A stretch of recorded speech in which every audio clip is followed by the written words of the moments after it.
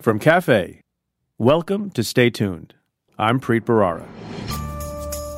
If there weren't something deeply flawed in the way things were going for the last 30 or 40 years, a presidency like the one we're living in now would not even be possible. And you wouldn't have had so many people in areas like mine walking into the voting booth with eyes wide open, with no illusions about this guy's character, and consciously voting to burn the house down. That's Pete Buttigieg. He's the so-called millennial mayor of South Bend, Indiana, and a possible Democratic candidate for the 2020 presidential campaign. I speak with him about winning in red states, the crowded Democratic field, and why the Washington Post called him the most interesting mayor you've never heard of. But first, let's get to your questions.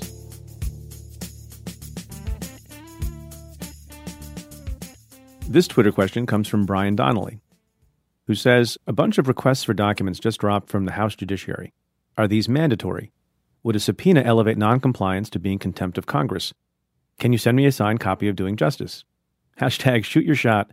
Hashtag ask Preet. Well, with respect to the last question, there's good news. You can get a signed copy of Doing Justice, or an unsigned copy of Doing Justice, or the audiobook, or the ebook.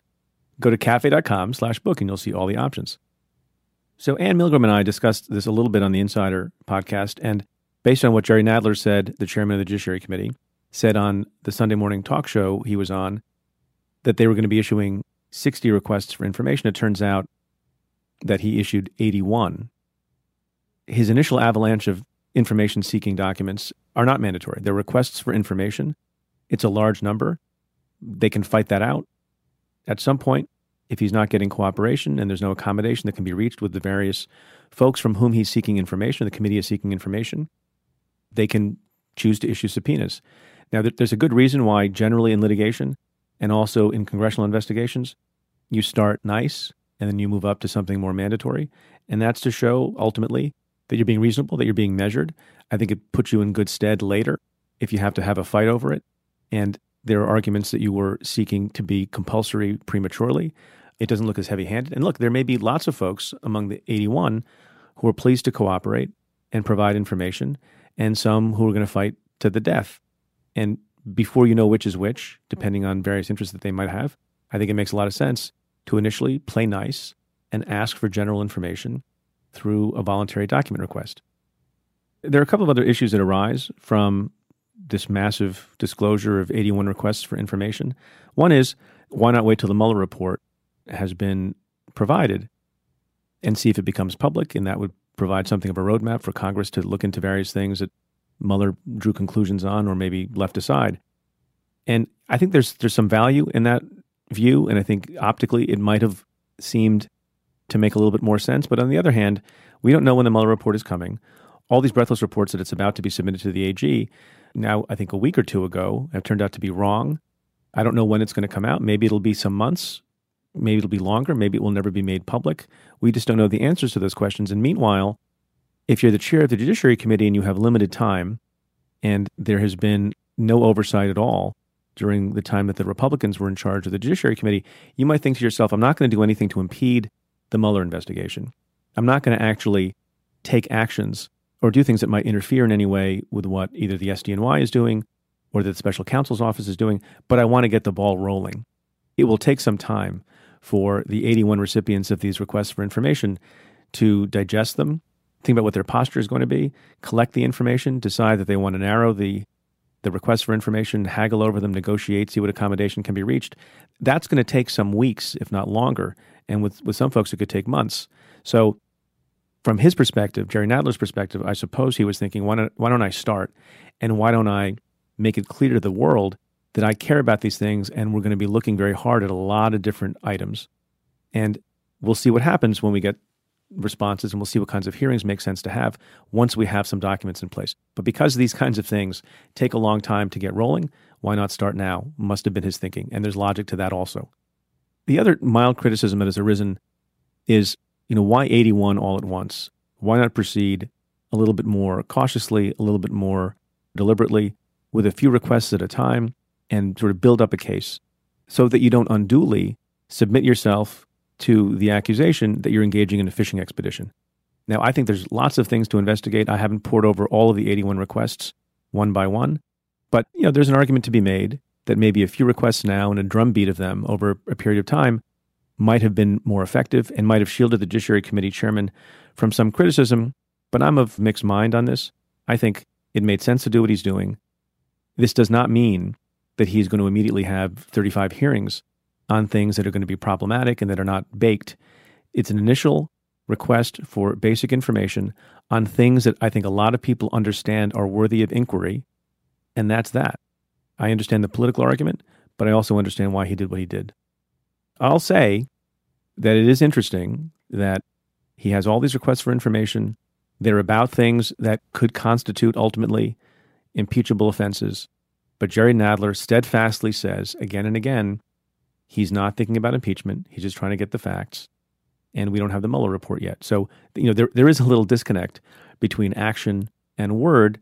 That's a little bit due to what the political situation is. The Democrats want to be very careful not to overreach. There's lots and lots of folks who are saying we need to investigate, we need to engage in oversight. There have been abuses of power.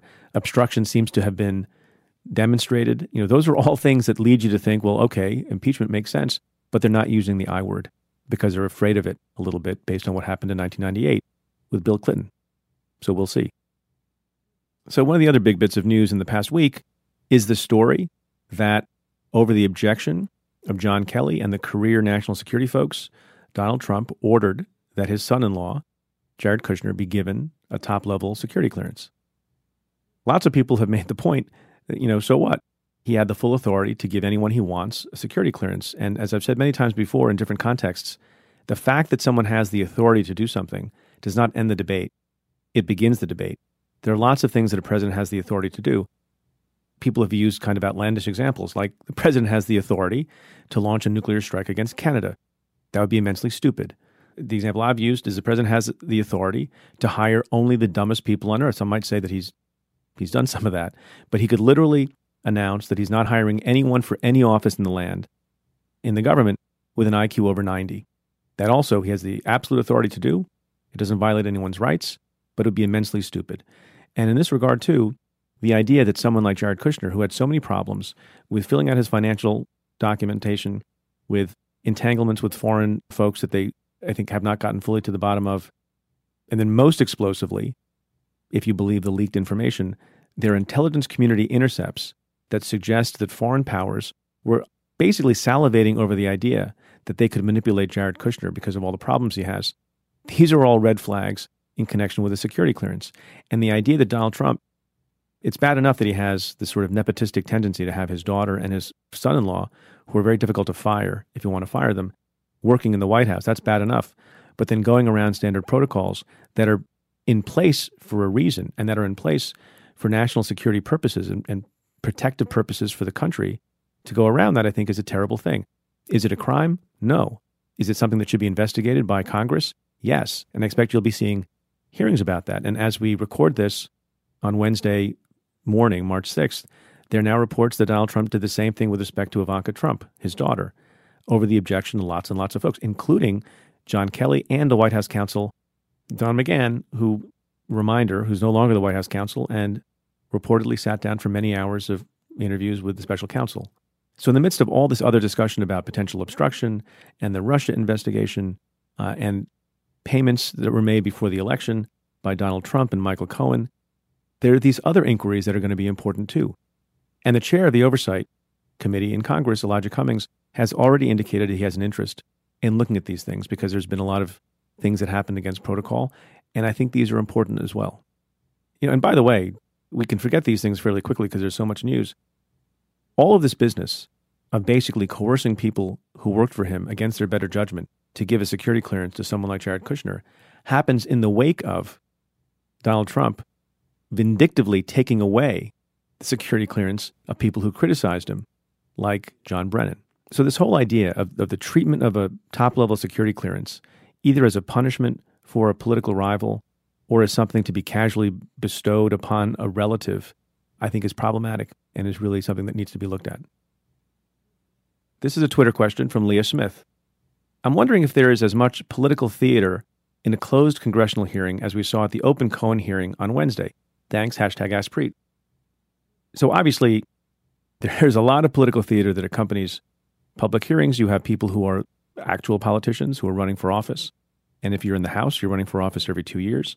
And, you might be playing for the cameras a little bit on national television, but remember, all of these people have constituencies back at home. And if they make a show or ask a poignant question that gets a certain kind of answer, and there's some histrionics involved with it, they can get a story in the local paper, which may help them gain votes in their district. So that's to be expected. I think people would do a better job and get more attention and advance the ball and their own careers and their own political prospects if they just stuck to the script of asking good, smart, tough questions without the speeches. But, that advice has not been heeded by too many people in the recent past. So I've been in public hearings, obviously, during my time in the Senate, and also a smaller number of closed session hearings. Based on my experience, the political theater is a little bit less in the closed sessions. There's no camera. There are no reporters there to take down tough exchanges that take place. There's less need to speechify. Now, I will tell you, without naming names, there are some members of Congress for whom it's become their DNA to be histrionic and engage in theater. Every time they're making any kind of inquiry, it's just the way they are. And they can't necessarily quickly and radically change from the behavior they display at a public hearing to what they display in a closed session. But it's by and large better. It's by and large, there's less fluff. There's more focus on the information. And it tends to be, in my experience, much more cordial than what you see in an open hearing sometimes. One caveat on that, depending on the nature of the closed hearing, there is some likelihood that the transcript will be made public. That's not the same as actually watching something live, and the closed hearings are not video recorded. But when members of Congress know that their questions won't necessarily be seen by the public that day, but may be seen in the future, there is, again, this creep of political theater there as well for that reason. This Twitter question comes from MC Farine. Hey, Preet, a quick question. Who is paying the killer lawyers newly hired to defend the president from congressional investigations? Trump himself or we the people? Please let us know. Thanks for both your podcasts. Can't wait to read the book. #AskPreet. The answer to that question is we the people. This one comes from a tweet from Jacob Dubois. A technical question. Do you ask voicemail callers to re-record their questions? Everyone has such well-thought-out, concise questions it made me wonder. Let me know if you'd like me to rewrite this tweet. #AskPreet, #stay tuned. No, this tweet was elegant and right to the point. So thank you, Jacob. We don't ask our voicemail callers to re-record their questions. The trick to getting your question answered, in part, is in being fairly concise when you leave the message. Sometimes we get, wonderful voicemail messages that contain a lengthy sort of preamble to a question. Those are a little bit harder for us to play on the air because we don't have a ton of time. We do sometimes, as folks say, edit questions for clarity, but there's no re-recording. Thanks for your question. Yeah, and last thing, one other question I've been getting a lot is, where am I going on my book tour, apart from New York? So I'm going to a lot of cities, and we keep adding them. So check in from time to time at cafe.com/book. There you can get tickets to the live podcast or the book events I'm doing around the country, or pre-order the book itself. cafe.com/book.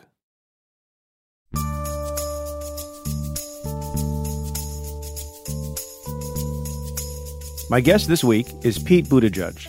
He's the mayor of South Bend, Indiana, and he's considering a run for the presidency in 2020. Mayor Pete, as he's known, is a 37-year-old Rhodes Scholar with degrees from Oxford and Harvard and a U.S. Navy Reserve veteran. During his mayoral term, he took leave to serve in Afghanistan. Pete is also the author of a new book, Shortest Way Home, One Mayor's Challenge and a Model for America's Future.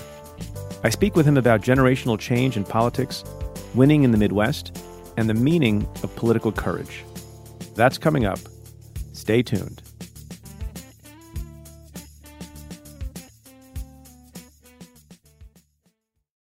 This week, everyone is talking about that article by Jane Mayer, The Making of the Fox News White House. The article was published in The New Yorker, which has some of the best writing in America today.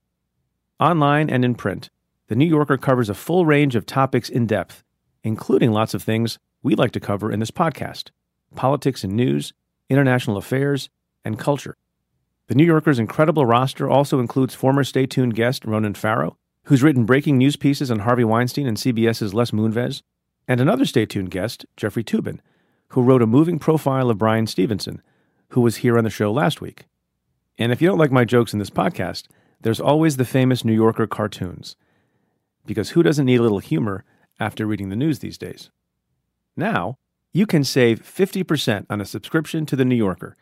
Get 12 weeks of The New Yorker for only $6 when you go to newyorker.com/Preet. Enter promo code PREET. You'll also get an exclusive tote bag, as well as The New Yorker's apps, online archive, and crossword puzzle.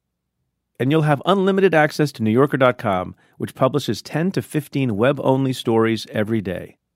That's newyorker.com/Preet. Enter promo code PREET.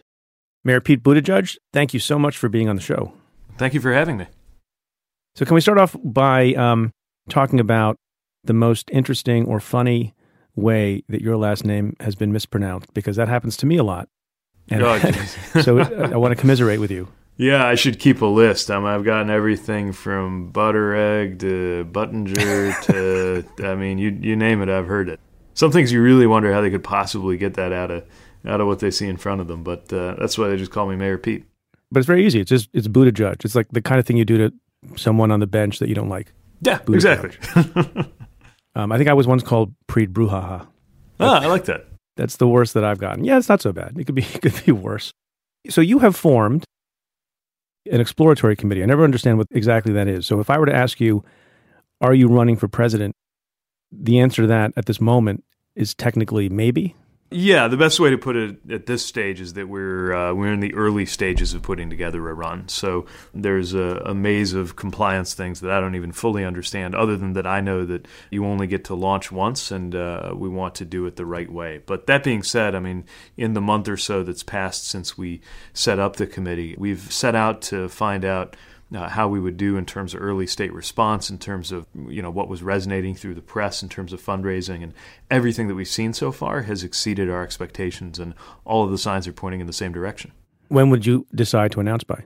We're certainly getting close, but again, there are a bunch of pieces you need to have in place, especially as somebody who's not personally wealthy, who has to raise funds to put all of these pieces together, and as somebody who hasn't had a PAC in Washington for 10 or 20 or 40 years. There's a lot of things that we got to build from the ground up, and since you only get to launch once, we want to make sure we do it right before we come out guns blazing and go for it.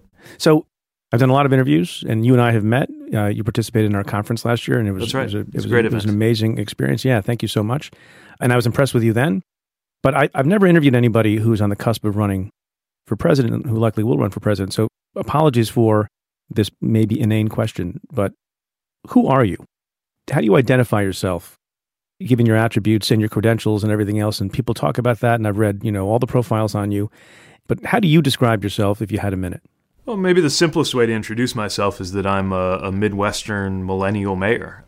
I'm rooted in the industrial Midwest, the very part of the country that my party, unfortunately, really lost touch with in many ways in recent years, but where I now think there's a real resurgence happening, and something that I believe is a powerful answer to the idea being peddled by the White House that the only way to our hearts here in the middle of the country is through resentment or promises to turn back the clock.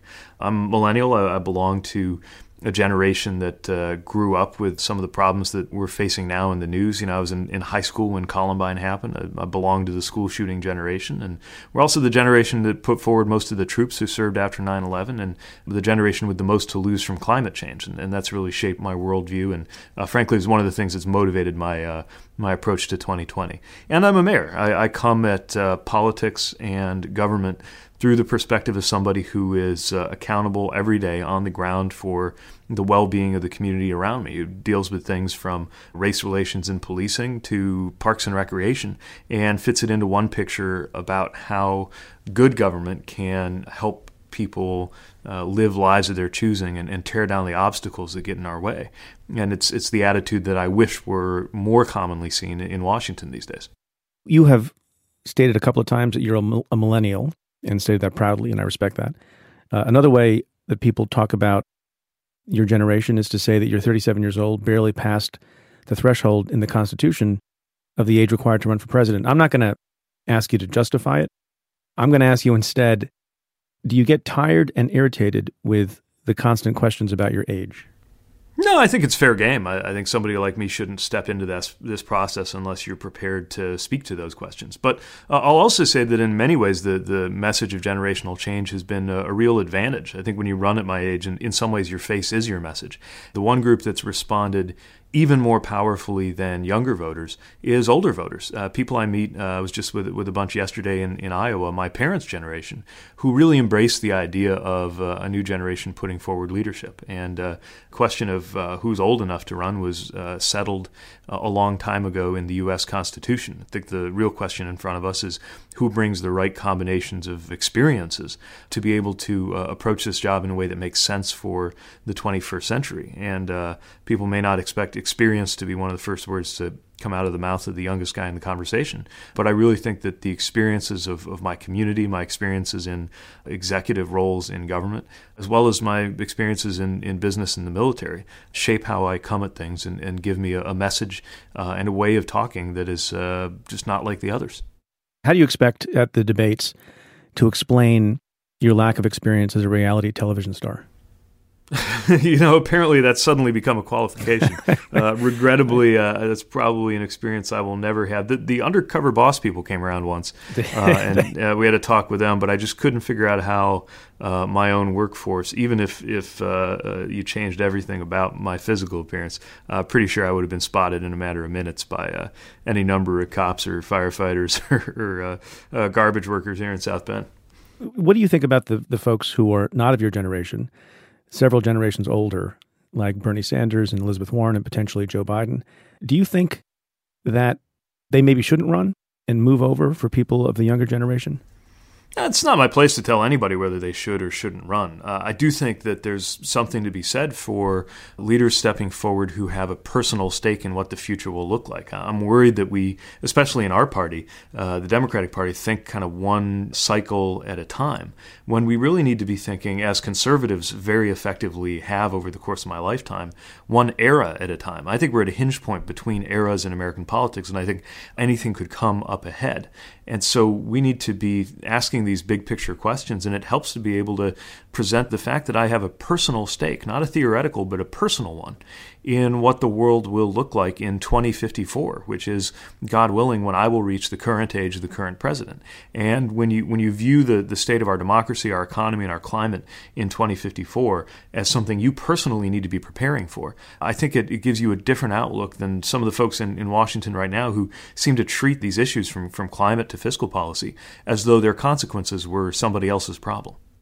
What do you think the future of the Democratic Party is? I guess, we can maybe later talk about the future of the Republican Party, the counterweight, which I don't understand what that party is anymore. But how much of a rift do you think there is within the party in terms of ideological differences?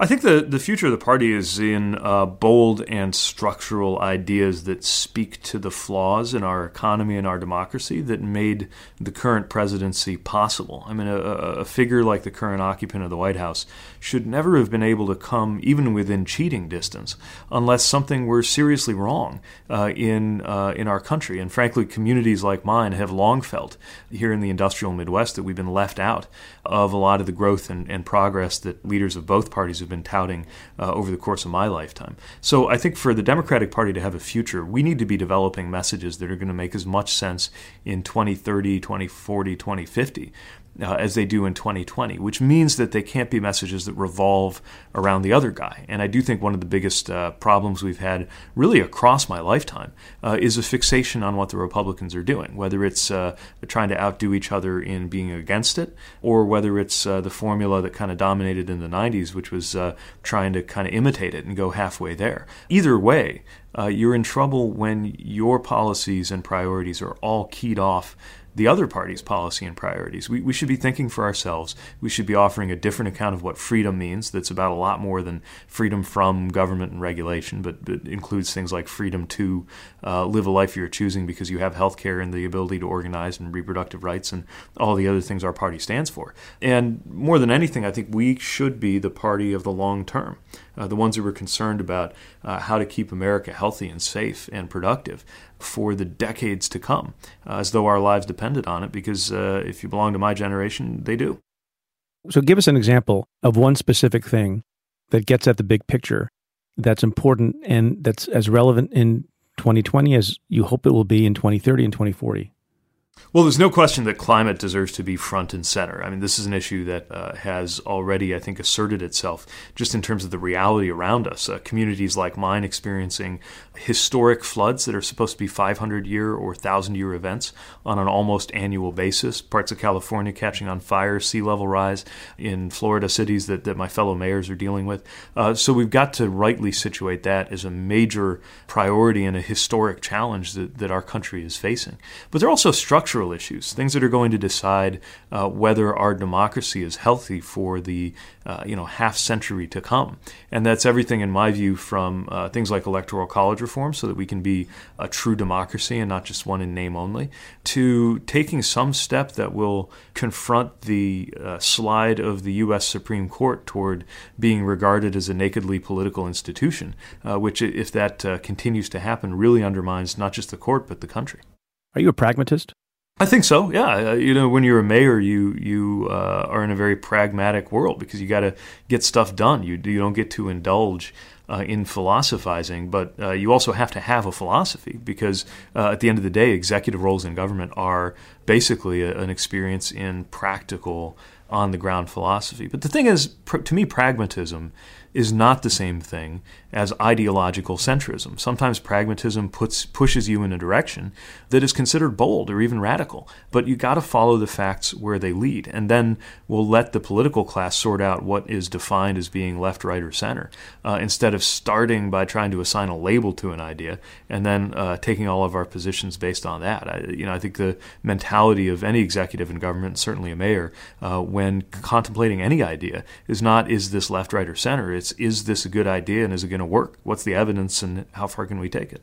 That's interesting what you said. And the reason I asked the question is in going through your biography, you have gone to many schools and the best schools, as someone says, and you studied at Oxford.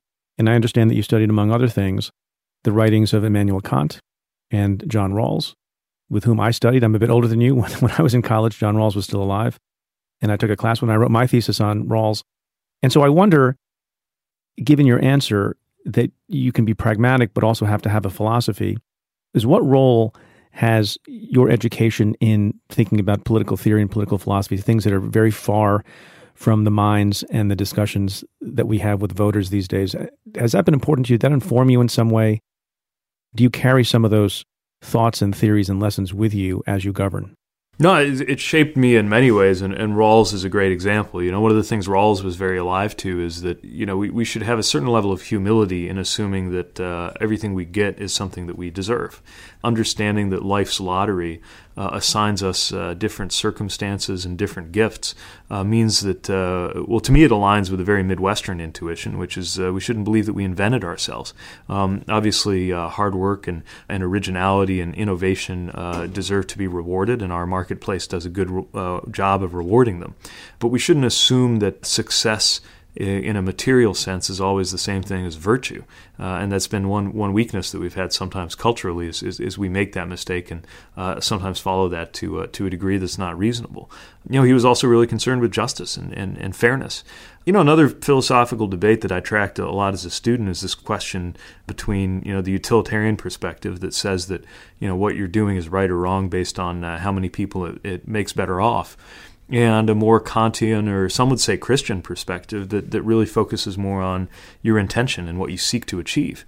I think when you're in government, it always pushes you more in a utilitarian direction because you can kind of count up how many people you made better off or worse off, and you're certainly held accountable on that basis by the political process. But I also think values matter, intention matters, why you're doing what you're doing matters, and much of the sort of moral equipment I got to deal with those questions came from two very different sources. One is the faith tradition that I'm part of, and the other is the philosophical tradition that I was immersed in when I was a student at Oxford.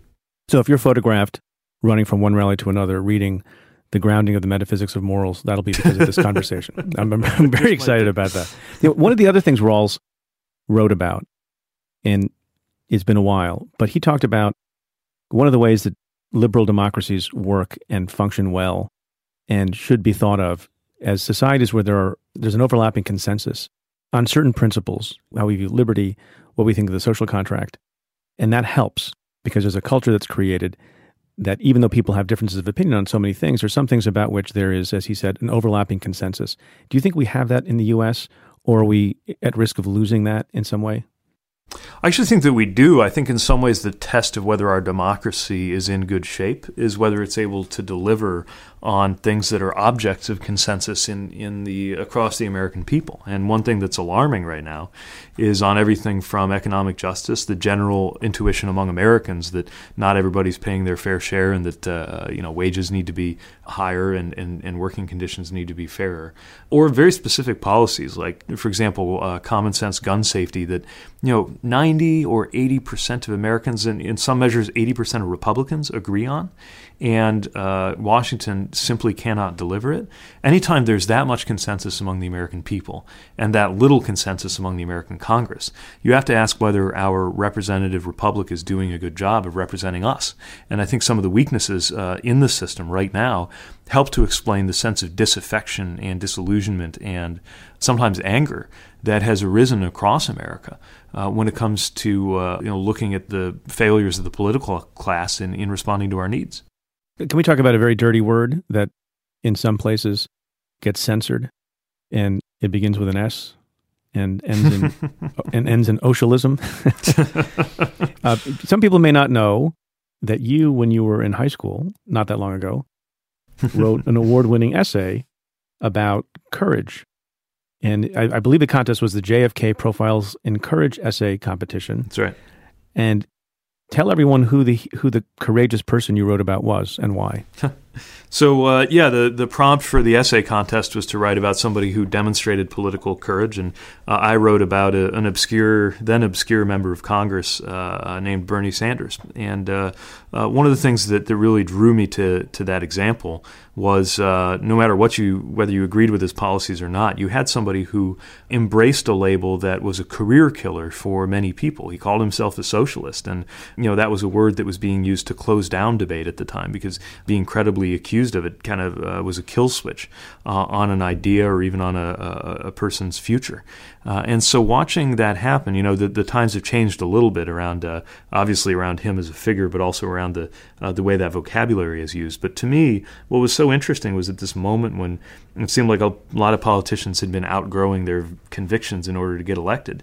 Yet somebody like him who just came out and said what he was for, and I think we'd be well served in politics if more people on all sides just came out, said what they were for, and tried to win the battle of ideas instead of the other way around, trying to trick people into thinking your ideas or whatever it is they already believe, which isn't leadership.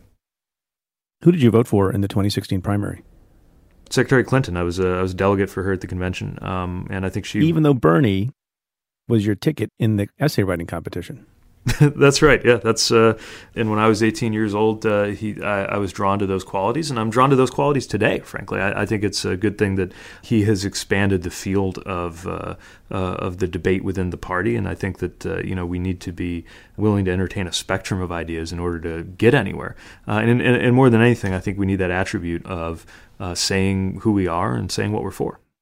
So going back to this issue of what socialism is, how do you think the average person who has been maybe around the block and the planet longer than you and who went through the Cold War experience, and you've written about this, there's a generational difference between people who went through that experience and who are often likely to equate communism with socialism, and the ultimate bad word and bad form of government for Americans is communism. How should people think about this discussion going forward so that they're not just consumed by the label, but they think about the policies? Yeah, I think the most important thing, first of all, is to evaluate ideas based on their value and how much they make sense. Because there's words like socialism get thrown around in so many different ways. I mean, does socialism, is Social Security socialism? Is Medicare socialism? Is the ACA, which was invented by conservatives, are we going to go along with calling that socialism because that's what the Tea Party did in those town halls? When you think of a country that's moved in a socialist direction, are you thinking about Venezuela or are you thinking about Denmark? In many ways, the words have lost their power and lost their meaning because of the way they've been thrown around in the debate. To me, I think if you come from a generation that experienced the Cold War and grew up to associate socialism with communism on one side of the spectrum and capitalism with democracy on the other side, then very naturally you will be susceptible to that word being used to sometimes kill off a line of argument or a debate.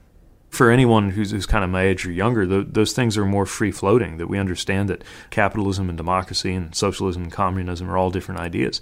The real question is, in our capitalist democratic country, what happens when there's a tension or even a conflict between capitalism and democracy? Do we put democracy first, or do we put capitalism first? And it may have been taken as an article of faith 1 or 2 generations ago that capitalism and democracy went together, but actually we have some living, breathing examples of what to expect when we have capitalism without democracy. And actually, oddly enough, the place to look for that is the former Soviet Union. I mean, look no further than Russia to see what happens if you try to have capitalism without insisting on democratic controls and things like a rule of law.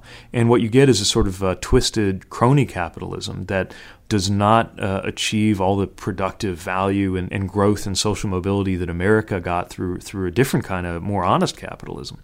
And I'm afraid that in many ways we're tipping in that direction here in the U.S. now. So I want to make sure I understand your view of the way forward on these issues. So on the one hand, you say that the term socialism and socialist can be a deal breaker and a kill switch for a lot of folks, and it's unclear what it means because it's a different word with different connotations for different generations, and depending on what policy you're talking about, it can mean different things. And so you should think about rejecting the word and rejecting the label when it's imposed upon someone. And on the other hand, embracing the courage of Bernie Sanders, who unapologetically uses the phrase and the term as a label for himself. Which is it? Well, that's what I'm saying is you should say what you are. If you're a socialist, say you're a socialist. If you're a capitalist, say you're a capitalist. If you're a liberal, say that you're a liberal. If you're a progressive, it's interesting that the term of art progressive has come, and I consider myself a progressive, has come to define being leftward on the spectrum, because I'm just old enough to remember when people used the word progressive to describe themselves because they were afraid to use the word liberal, and progressive sounded just a little bit safer. So I consider myself a progressive. I suppose I also consider myself a liberal, if nothing else than in the classical sense of the term, because I think liberty is the greater share of what we should be working to achieve through good policy, which, by the way, can be delivered by good government, tearing down obstacles just as much as it can be impinged on by bad government. So what's the difference then? What's the Venn diagram look like, liberal and progressive? That may be a theoretical question. I think for me, when I think about what it means to be liberal, I think about the etymology of the word, that it's about liberty. And, part of what I've been trying to build up is a sense of liberty that is not kind of trapped in the sort of thin conception of freedom that seems to dominate conservative and libertarian thinking, that really understands that, good policy leads to freedom. The freedoms that have really mattered in my life are freedoms like the freedom to marry the person that I love, the freedom to be able to access healthcare for us. And now we're worried about things like the economic freedom that will be denied if we're never able to refinance the student debt that is weighing down our household. These are the kinds of freedoms that really matter to folks. And so I think in that classical sense, liberalism is as salient today as ever. I guess when we think about being progressive, to me that evokes a sense of being concerned with the well-being of people who don't always have a voice. And, the great progressive tradition in America really begins in the 19th century right here in the heartland because there were a lot of farmers as well as industrial workers who were being left behind in another era where there was a great concentration of wealth, and where, as today, that concentration of wealth began to turn into a concentration of power and threaten our democracy. So that progressive tradition, all of these labels I think wear differently for different people because they get thrown around so casually. And I'm in many ways a political theory guy, but I'm less concerned with the elegance of our theories, and I'm more concerned with what's going to work. And again, this may be a mayor's eye view, and maybe this even makes me a big P pragmatist, like the pragmatist school of philosophy, but I really believe that the test of an idea, the test of a policy, the test of a party, and certainly the test of a politician is whether what is being espoused stands to make our lives in the everyday better or worse. And my biggest fear about the way that a sort of political horror show has captivated Washington today is that it takes our attention away from the everyday, that good politics, like a lot of good literature and film, really puts the everyday at the center. That's our unit of analysis. That's what we care about. And when I think about everyday life, I think it's been made better by policies, for the most part, that would be considered more progressive or more liberal or more leftward or whatever you want to call it. You mentioned the freedom to marry the person you love. And a lot of people, when they describe you, Frank Bruni and others, in the first sentence of profiles, they talk about the fact that you were perhaps the first openly gay candidate for president who's a plausible choice.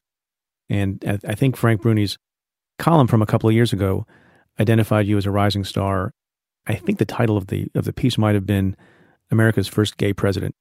When I asked you who you are, you mentioned a lot of your background and that you're a Midwesterner, and you didn't mention that you're gay.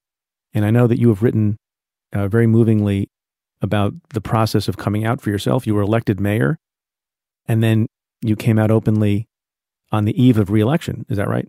Yeah, I was in the middle of a re-election campaign. Mike Pence was governor. It was a challenging time to do it, but it was the right time just in my life. Whatever happened to that guy?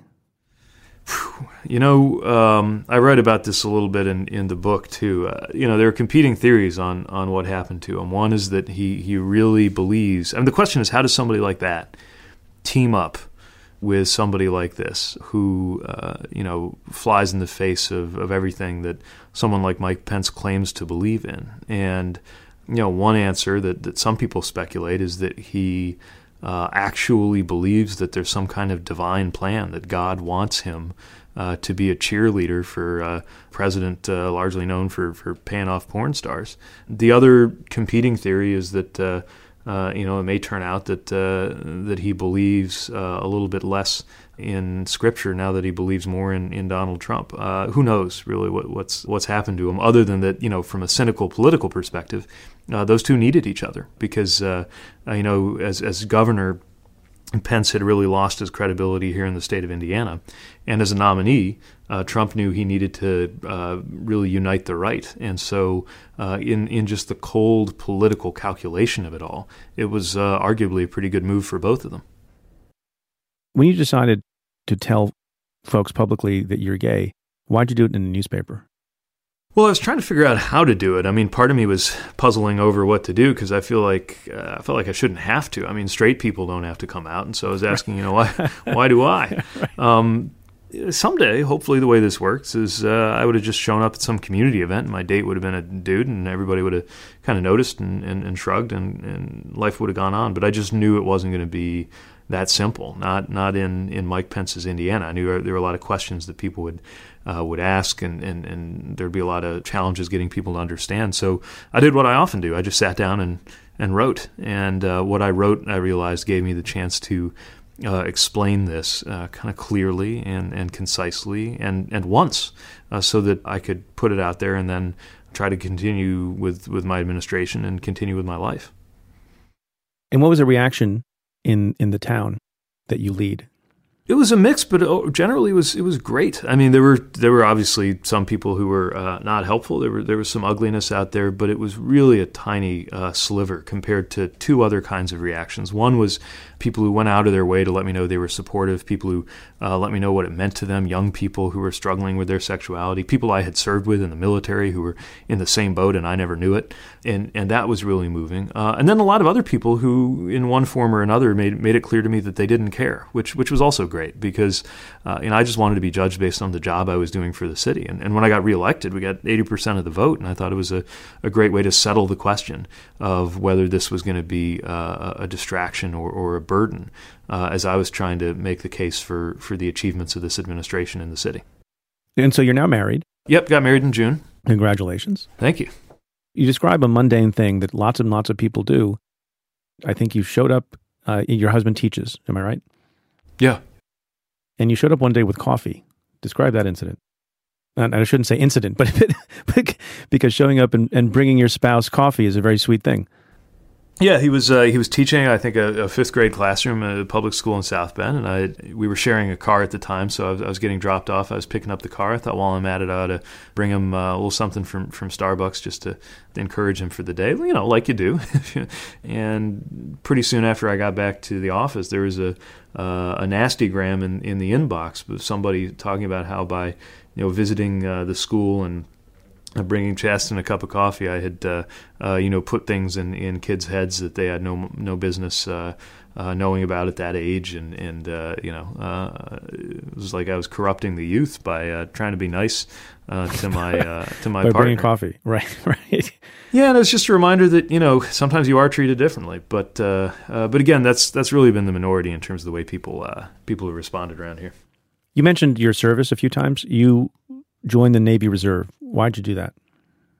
I've always kind of wanted to do it, but always had some excuse for not now. When I was at Oxford, I was overseas. It wasn't convenient. I had a very demanding job when I came back. But I'd always felt a bit of a tug. The thing that put me over the top was when I went knocking on doors for Obama. It was 2008. I went up to Iowa before the caucuses, and I was sent to some very rural and low-income communities that really reminded me of a lot of the areas in the counties around South Bend where I live. And I couldn't believe how many young men I encountered who were on their way to basic training. And it just prompted me to reflect at how rare it was for, I could count on one hand the people I knew of at Harvard who had actually gone on to serve, which is funny because while I was at Harvard, I was brought up in the tradition of people like JFK and soaked up those legends.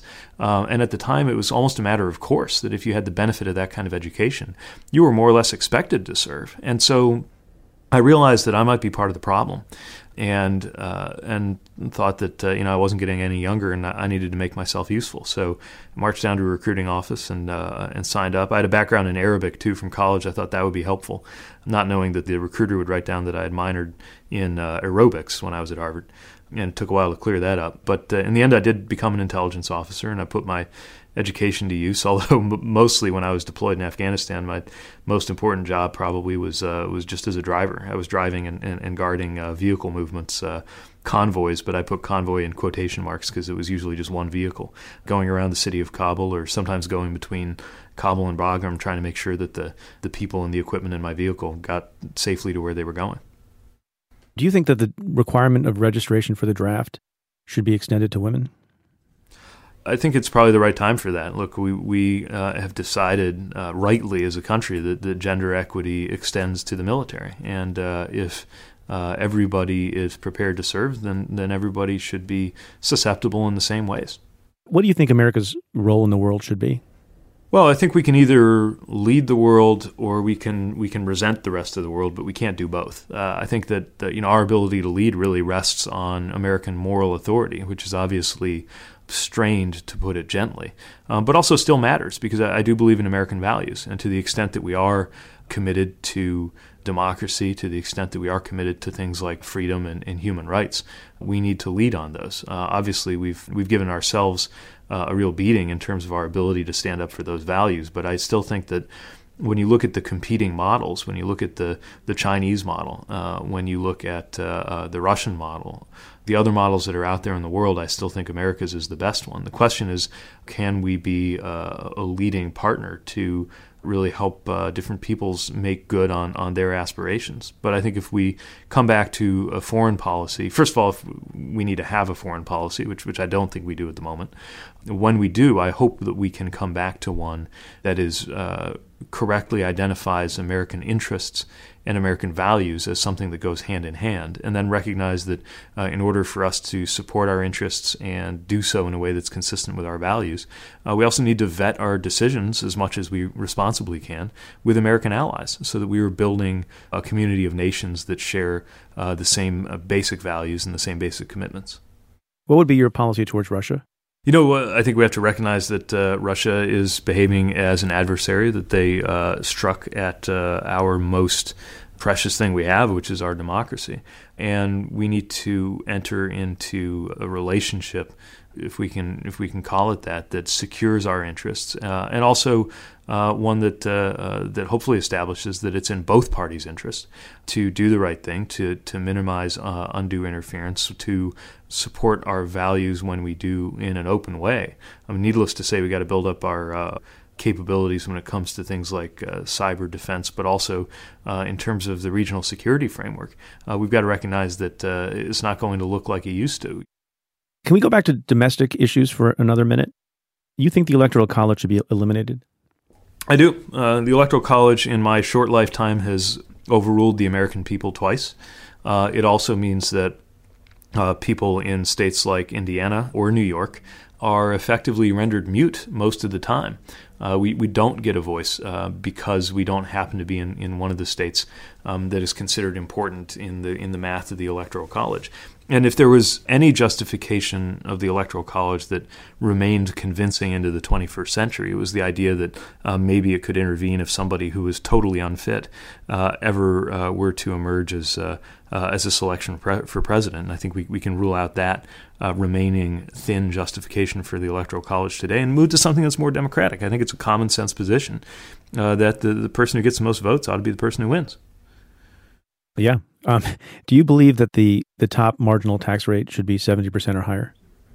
I haven't arrived at a number that I think is required because I haven't matched that to the cost of some of the proposals that we're looking at. But I do think that it needs to be higher than it is today because I think most Americans get that there's a handful of people who are not paying their fair share. Now, I don't think you look to income taxes alone as part of how we can have a more equitable tax code. I think the concept of a wealth tax is one that, again, first of all, it's commonsensical. I mean, here at the city level, we have property taxes. We keep them reasonable. In fact, I work very hard to make sure that we take pressure off those property taxes, but we use them in order to make sure that we can pay for the basics. And the more we can be taxing wealth and not work, I think the better our structure is. And I think the time has come to contemplate a tax on financial transactions, especially the type of financial transactions where it's very hard to gauge whether they represent any actual contribution to the real economy.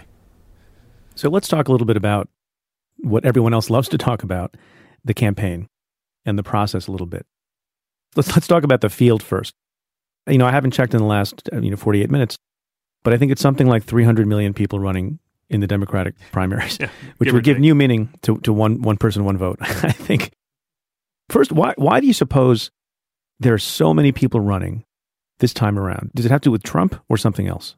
Partly. I think some of the reasons are good and some of the reasons are not good. I think the not good reasons is that some people look at what just happened with the current president and they assume, first of all, this guy can do it, anybody can do it, and they also assume there are no rules. The problem is I actually think there are a great many rules that will reassert themselves. Some of the rules have been broken forever. Some of them are going to snap right back into place, and we won't know which is which until we've been through a couple more cycles. But there are some very good reasons why a lot of different people are running, and I think it's that the templates have been broken, and we're also at this hinge point, as I suggested earlier, between, I think, eras in American politics. I think there's a 30 or 40 year era that was basically conservative and that was largely predictable that has come to an end. And nobody knows what's next. And so I think there's a contest to offer different accounts of what's ahead, not just for our party, but for our country. And the multiplicity of voices getting in shows you that there's appetite for that among the voters, right? I mean, the fact that no one person has been able to command a majority, or even 3 or 4 people able to say that, it's down to us and these are your kind of options. The fact that hasn't happened at this stage of the game tells you that there's an appetite for something very different. And there's a lot of different versions of what the contrast with the current president and the contrast with our past and its disappointments, what that might look like. And so, for my dime, I think the more the merrier. I mean, partly maybe a bit selfishly because I think the more people are in it, the more favorable the environment is for newcomers and underdogs, and I know that I'm both of those things. But also because I think it really serves us well to have as many markers laid as possible around the kind of field of ideas and also messengers as we build an account of what we think the Democratic Party really ought to be about. But it's incredibly confusing, I think, to the average voter, and I consider myself to be a private citizen, average voter. How do you distinguish among policies, programs when you have that many choices? I mean, people are used to watching sports, and there's one team and there's another team. I guess there's individual sports where you don't have quite this many people, sort of in the finals. How do you think about standing out among the crowd, or do you not think about that? We're a long way from the finals, and one other benefit of having this many people in the mix is it's not really worth, for somebody like me, it's not worth trying to game out what each of the others is doing or how to position yourself with respect to them. You just got to run your own playbook, and in many ways you're playing against the house, not against any one of your competitors. Coming at it as a voter, I think the important thing is just to rely on good intuition and pattern recognition to look for what makes sense. Look, there's a lot of convergence, actually. There will be some novel ideas, some interesting things said, but there's going to be a broad convergence, I think, probably 80% of the message among the different candidates. And then it's going to come back to, what kind of messenger do we think makes the most sense? What messenger speaks to us, inspires us, and seems poised to win in that broader competition? And, the process has a way of sorting these things out, but it's also a process that needs to be fair so that everybody has a shot. And we're working to build the kind of grassroots support that would make it possible for us to break through. But again, I think the more people are in the mix, the more kind of voices like mine that are will have an opportunity here. If you're an average Democrat and you believe the country is moving very quickly in the wrong direction, is there anything more important to that person than getting someone onto the ticket who is most likely to win in the general election? In other words, general election viability. And if that's so, what's your argument in favor of that? So I actually think on one level that's certainly true. I mean, we've got to put a stop to the situation that we're in. But I think at a deeper level, it could be a very self-defeating approach. So, of course, I can explain all the reasons why I think putting forward, somebody who's fresher, who doesn't have maybe the baggage of having been part of the establishment, somebody who comes from the very part of the country that the president kind of ripped from the hands of the Democratic Party, namely me, would be a good idea. But I got to say, most of the time when Democrats put somebody forward because we think that person is more likely to win, instead of because we think that we believe in that person. When we put forward the person just because we think they're more likely to win, they wind up being more likely to lose. And the reason is that, it's not all about ideology. There are a lot of people around here who voted for Obama and Trump and Pence and me. So it means that, people aren't strictly ideological when they're making their choices. And the really important thing that I think Democrats need to learn, and it's a little bit contrary to our habit, we got to learn not to go right into the policies, because the right did a very effective job of litigating on values and really winning a big idea debate, so that even when we got our people elected, they were often compelled to do things that were basically conservative. I mean, I think that's been true for the better part of my lifetime. And that just might be changing, but that means we've got to put forward people that we believe in, that we think are inspiring, that we think matter. If, for example, Indiana Democrats were trying to figure out who we thought would be the most electable in 2008, I doubt that we would have come up with President Obama. And yet President Obama wound up being the only person in my lifetime, as a matter of fact, the only person since LBJ, to get Indiana to vote Democratic. And so, we psych ourselves out and we outthink ourselves by trying to, vote based on some imputation of what we think some people on the other side might think of the people that we think ought to be in office. We ought to just vote for people we think are compelling messengers for what is right, and then trust those voices to be compelling across the aisle when the time comes. It's an interesting thing to me that there are people who, on prior podcasts, we've talked about this, who voted for Bush and then Obama and then Trump, and then may vote for a Democrat the next time. And in your own state, as you just said a second ago, there are people who voted for Mike Pence and also Pete Buttigieg. What kind of folks are those that can vote for people who are so different? Is it because they're compelling messengers on different points? Yeah, I mean, in some ways, it's that people will give you a lot of leeway on policy if they just think that they can trust you, if they get a sense that you speak for them. So, I've been able to draw a lot of Republican and independent support in South Bend here, and it's never been based on pretending to be more conservative than I am. It's really had to do with trying to make a case about where our community was headed, and also just introduce myself as a person. And a lot of people aren't, as the press tends to do, arraying everybody on this matrix of policy positions and then identifying the dot that is likeliest to correspond to your own sense of things. A lot of people just want to get to know you as a person. It's intuition, it's pattern recognition. And then if they think that they understand what you care about, then they will trust you to put forward policies that are going to speak to how their everyday lives can get better. During the campaign, do you intend to avoid talking about Donald Trump?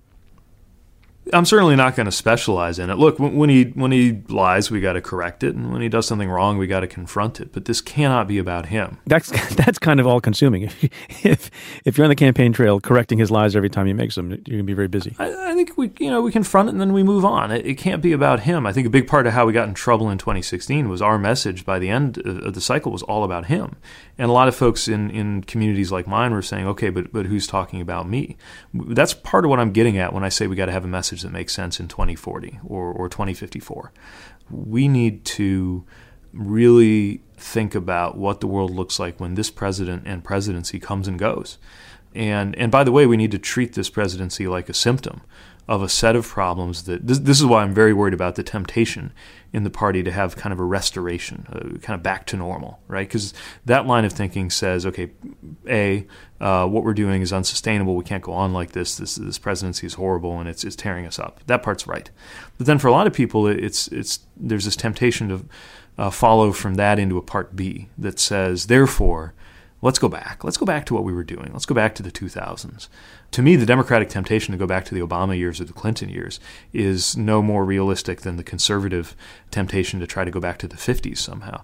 If there weren't something deeply flawed in the way things were going for the last 30 or 40 years, a presidency like the one we're living in now would not even be possible. And you wouldn't have had so many people in areas like mine walking into the voting booth with eyes wide open, with no illusions about this guy's character, and consciously voting to burn the house down. If we're not attending to those issues, which include economic inequality and unfairness and the distribution of power and the distortions in our democracy and the abandonment of the interior, if we're not dealing with those issues, then even if it weren't Donald Trump, there would be somebody or something like him, and we'd be here all over again. Pete Buttigieg, congratulations. Good luck on your run. Thanks for being on the show. Great being with you. Thanks a lot. So now it's time to close out the show. And as you may know if you listen frequently, two of the things that warm my heart are efforts to make democracy more fair, and second, the involvement and engagement of young people. And this week I came upon a story that combines both of those things. So it's especially heartwarming. And it's a story about three young siblings, Josh, Rebecca, and Louis LaFair, who happen to hail from Austin, Texas. They live in an especially gerrymandered district. As you know, gerrymandering is the process by which partisans hold on to power by creating very bizarre-looking, jagged-edged districts to reduce the chance of incumbents being defeated and to reduce the chance of there being proportional representation in Congress. Gerrymandering is an affront to democracy. There have been a lot of efforts to undo it. There are cases winding their way through the courts. Some have been successful, some have not. There are two coming up in the Supreme Court later in March. So what did these three siblings from Austin decide to do? They decided to create a board game to raise awareness of gerrymandering. One of the siblings, Josh LaFair, says that he's been talking about gerrymandering within his family for a long time, which is impressive because he's only 17. Here's what he says, according to an NBC News report, about gerrymandering. Quote, "It has all the right mechanics of a board game: scheming, strategizing, backstabbing. And then we did some research and we found a few things online, but there was no board game. So the LaFair children created one. It's called Mapmaker. Here's how NBC News describes the game. Each player acts as a politician, picks a party affiliation, represented by a color, red, blue, yellow, or green. You get color-coded chips, which display numbers that represent voters. And then they're spread out randomly on properties across the board.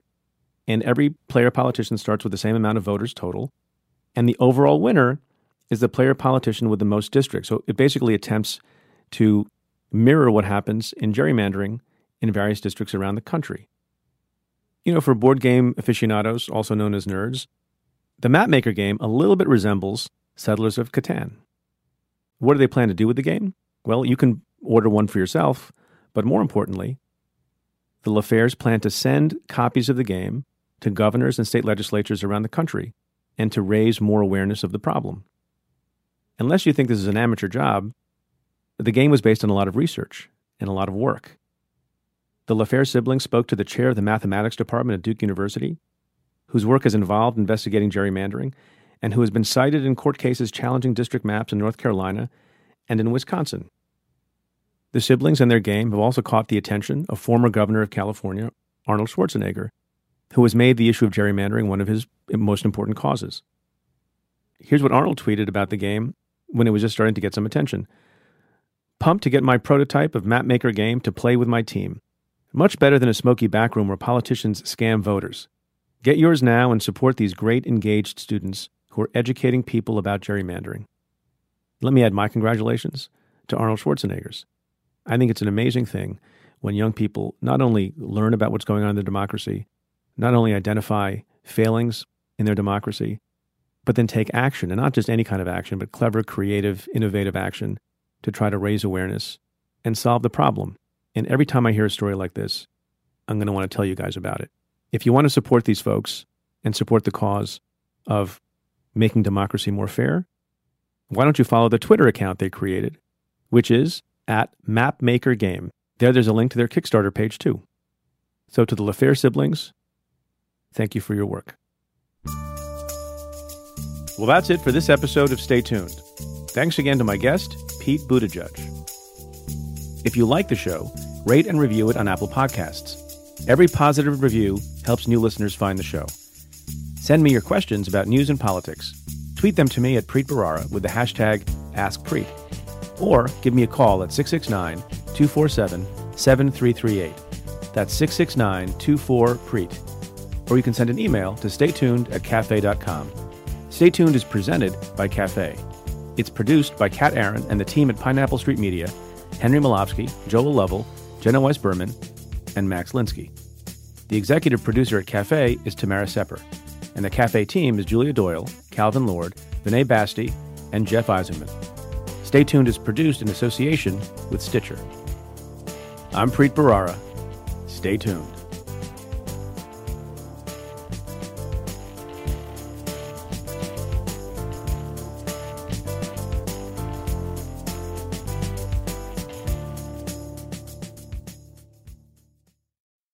Simply Safe is the home security for right now, when feeling safe at home has never been more important.